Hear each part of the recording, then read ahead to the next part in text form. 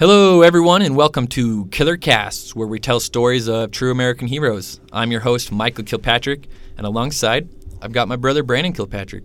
Hey, everyone, we're excited to share with you a couple stories about people when in difficult situations displayed heroism and courage.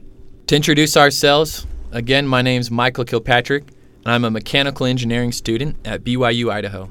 And again, I'm Brandon Kilpatrick. I'm a structural engineer and a member of the Idaho Army National Guard. We went with the name Killer Cast for a couple of reasons. First, because growing up in sports and in school, we were given the nickname Killer because of our last name, Kilpatrick.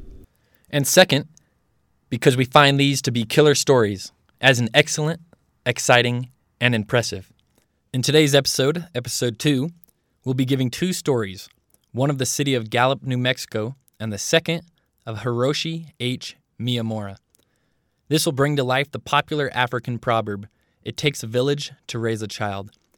We'll show that even in times of darkness, there is always a brighter light, and that light will shine forth. That when a group of people choose to stand up for what's right, the cause of truth can prevail. Let the podcast introduction spark patriotism in your heart, and then listen all the way through to see how the two stories connect. We hope you enjoy today's stories. Now let's set the record straight. There's no argument over the choice between peace and war. But there's only one guaranteed way you can have peace, and you can have it in the next second. Surrender. You and I have the courage to say to our enemies, there is a price we will not pay. There is a point beyond which they must not advance. Where did we find such men? We find them where we've always found them. In our villages and towns, on our city streets, in our shops, and on our farms. The American people may not always see them. We may not always hear of their success, but they are there in the thick of the fight, in the dark of night, achieving their mission. We thank God they're there. In 1881, David L. Gallup founded a city located in northwest New Mexico. Bearing his last name, Gallup, New Mexico was first used as a headquarters along the construction right-of-way for the Transcontinental Rail Route. It soon became a popular place for locomotives, as the American Coal Company mined and had a plant to support the trains. But what Gallup would be best known for started on the morning of December 7th, 1941, when Japan bombed Pearl Harbor. This puncture to the American people showed as President Franklin Roosevelt signed Executive Order 9066 on February 19th, 1942. Its policy stated that people of Japanese descent would be put into internment camps and was in effect until 1945. 10 camps were formed, and approximately 120,000 Americans were put in these isolated barricades. With the country being blinded by racism, the city of Gallup wouldn't have it. The mayor and city council reported to the president and informed him that their citizens wouldn't be going to the internment camps. The city fought and successfully won the rights of the Japanese Americans in Gallup, New Mexico. Through fighting against the popular thought at the time, and in order from the President of the United States of America, Gallup kept 800 of their citizens safe from the camps. Next time you see a Route 66 sign, or are driving along it, or even passing through Gallup, New Mexico, think of what you can do in your part to raise a child in your village. The reason I really like this story is because when the time came to make the right decision, the city came together and made it, keeping their fellow American citizens out of the camps. Brandon will now tell the second story. Hiroshi H. Miyamura was born as a second-generation Japanese-American who earned the nickname Hershey as one of his school teachers couldn't pronounce his name. Despite the racism surrounding him during World War II, Hershey enlisted with the U.S. Army to fight in the tail end of the war in 1945. Having strong American dreams and passion, he wanted to fight for his country and protect the land he loved so much, but the war came to an end soon after he started.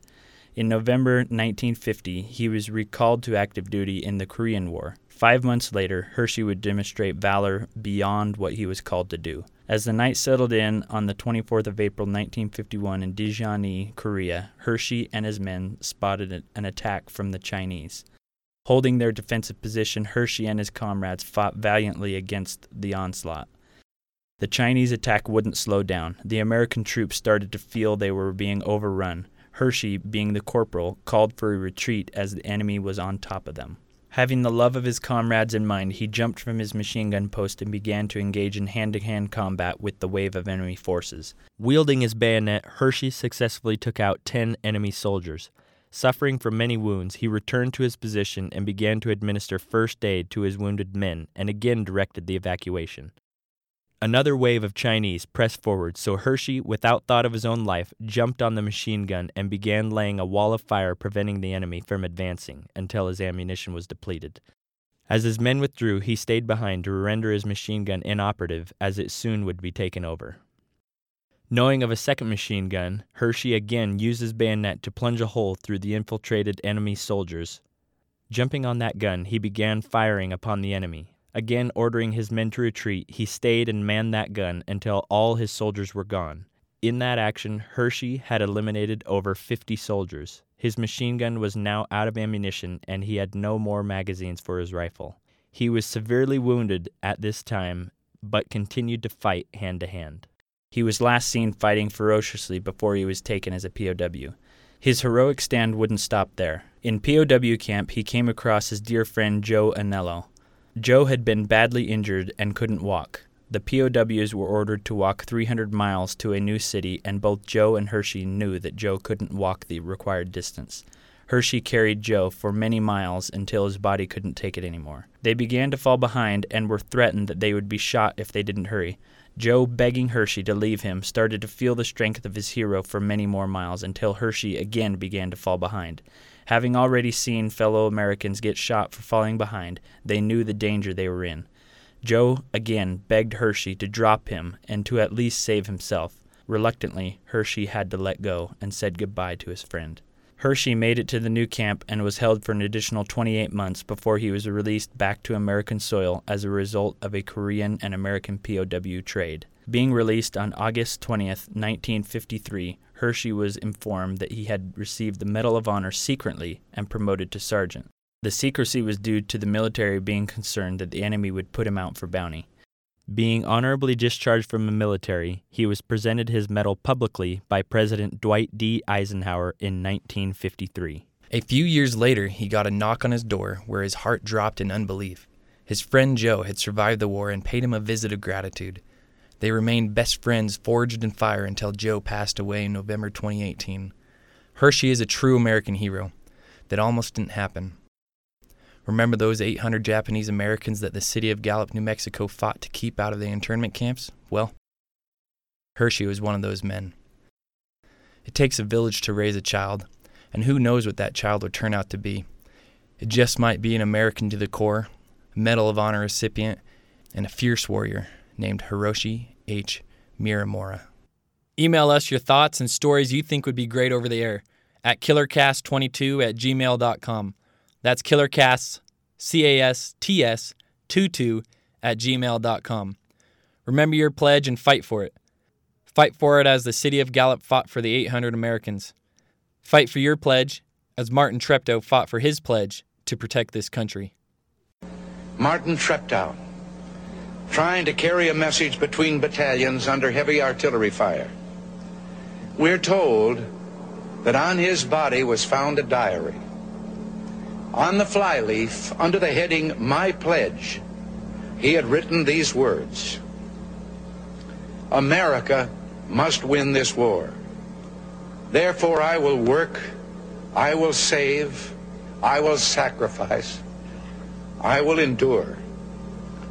I will fight cheerfully and do my utmost as if the issue of the whole struggle depended on me alone. And so, my fellow Americans, ask not what your country can do for you, ask what you can do for your country.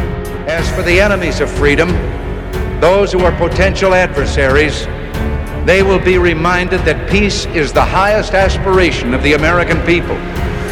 We will negotiate for it, sacrifice for it. We will not surrender for it now or ever. We are Americans.